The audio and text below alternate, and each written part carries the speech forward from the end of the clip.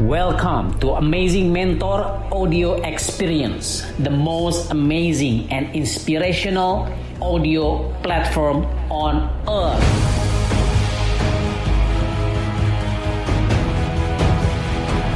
Happy listening. Abdurrahman bin Auf ini di buku lagi juga saya baca, itu buku bagus banget.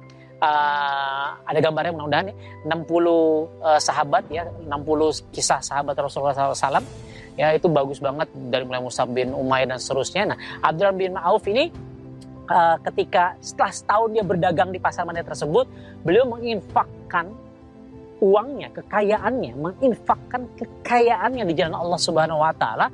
Itu kalau dikonversikan ke uang rupiah sekarang itu sebesar berapa tahu? 42,5 triliun.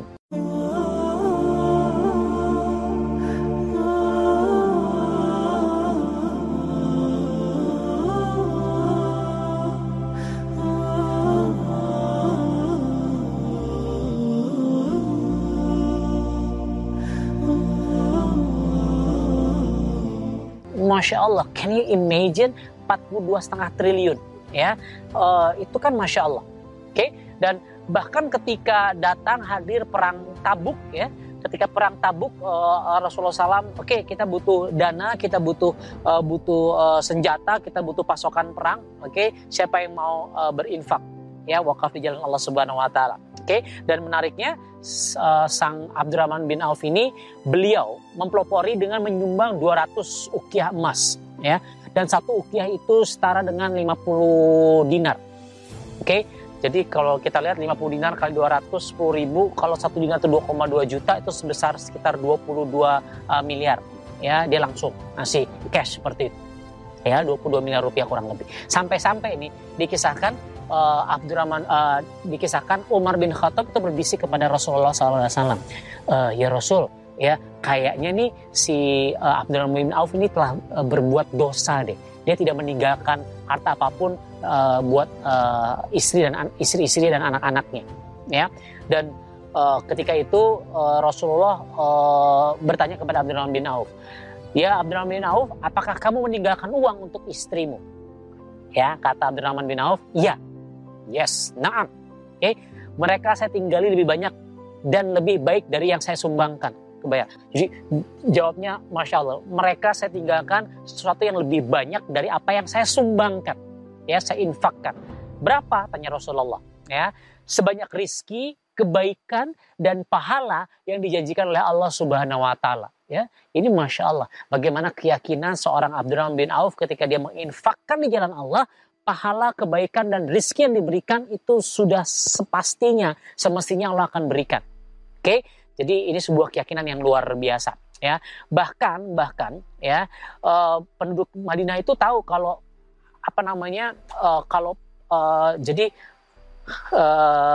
kafilah dagangnya Abdurrahman bin Auf itu bisa ada 700 onta, itu penuh dengan barang-barangnya, dan itu disumbangkan semuanya buat peperangan ini Masya Allah ya. Bahkan Abdurrahman telah menyumbangkan antara lain 40.000 dirham, yang 40.000 dinar, 200 ukiah emas, 500 kuda dan 1.500 unta ya, untuk peperangan ini angka yang fantastis yang Masya Allah ya.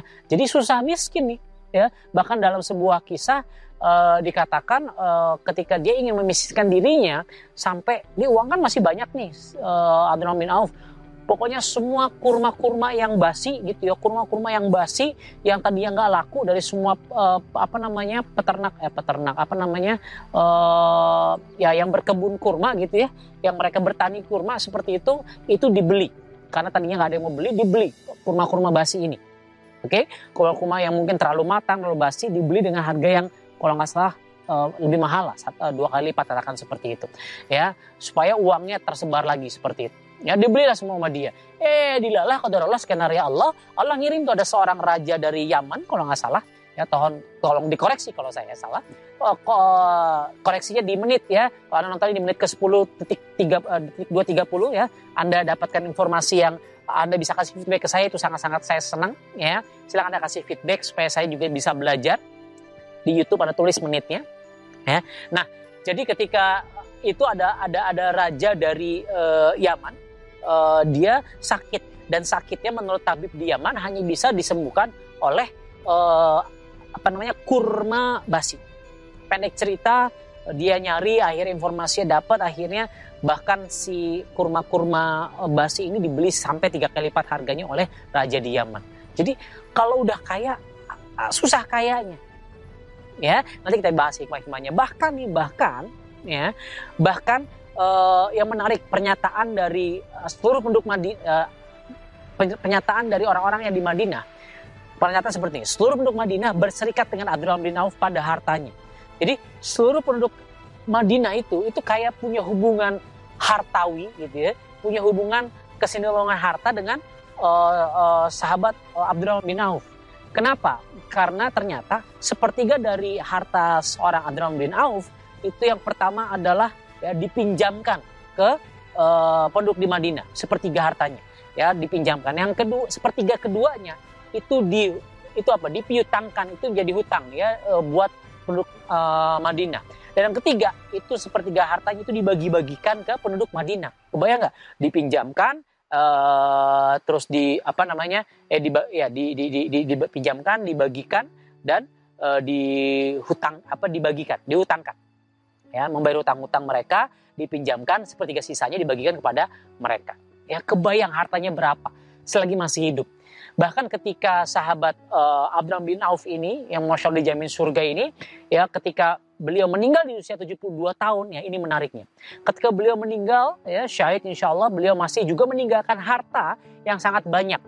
Ya, terdiri dari 1000 ekor unta, 100 ekor kuda, 3000 ekor kambing, dan masing-masing istri mendapatkan warisan 80.000 dinar. Kebayang. Ya, saya coba ulangi ya, saya menyontek ya. Jadi ketika beliau meninggal, ketika dia mewarisi harta-hartanya, apa yang diwariskan? 1000 ekor unta, 100 ekor kuda, 3000 ekor kambing, dan masing-masing istrinya mendapatkan warisan 80.000 dinar. Artinya, kekayaan yang ditinggalkan Abdurrahman bin Auf saat itu berjumlah 2.560.000 dinar kurang lebih. Saya coba hitung-hitung, kalau 1 dinar 2,2 juta hari ini, itu sekitar 5,6 triliun. Ya, itu yang dibagi-bagi ini udah seabrek-abrek triliunan, sisanya itu masih triliunan lagi. Yuk kebayang nggak? Ya, itulah kenapa surga di tangannya insya Allah. Ya, beliau ya ngajinya udah Masya Allah, sholatnya udah Masya Allah pasti, sholat malamnya luar biasa. Ya, infak sedekahnya Masya Allah. Sahabat Nabi dijamin surga.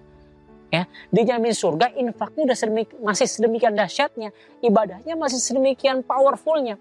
Lah saya, Anda, kita jamin surga kagak, ya sahabat Nabi bukan, ya infak malas, sedekah malas, ya kan, sholat malam malas, ya kebayang maksud saya.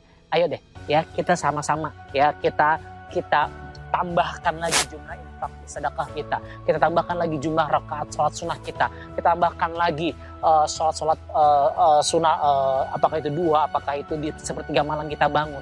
Ya, Anda pengen kaya nggak? Pengen masuk surga nggak kayak Abdurrahman bin Auf? Ya, nah dari hal-hal yang tadi saya ceritakan ini, Masya Allah.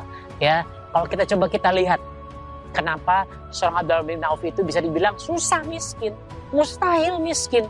Ya, karena yang pertama keberkahan sudah menyelimuti dirinya, keberkahan dari Allah Subhanahu Wa Taala, karena ridho Allah terhadap seorang Abdurrahman bin Auf itu menjadikan beliau dijamin kaya, mustahil miskin. Karena yang pertama niatnya, saya yakin niat dari seorang Abdurrahman bin Auf adalah lillahi ta'ala. Niat yang jadi seorang saudagar, niatnya dari seorang menjadi seorang yang kaya, konglomerat di zamannya, bukan karena untuk ngumpulin harta buat kekayaan sendiri, ya secukupnya, tapi sisanya dihabiskan di jalan Allah Subhanahu Wa Taala. Niatnya buat Allah. Mau udah begini, Allah udah pasti insya Allah cinta kepada orang-orang yang berniat seperti ini. So pastikan kalau Anda memang pengen jadi seorang miliarder, Anda pengen seorang triliuner, belajar dari seorang Abdurrahman bin Auf, ini kita harus meniatkan yang benar, ya. Ini harus menolong agama Allah, ya. Kita menolong agama untuk menegakkan din ini di jalan Allah untuk menuju surganya.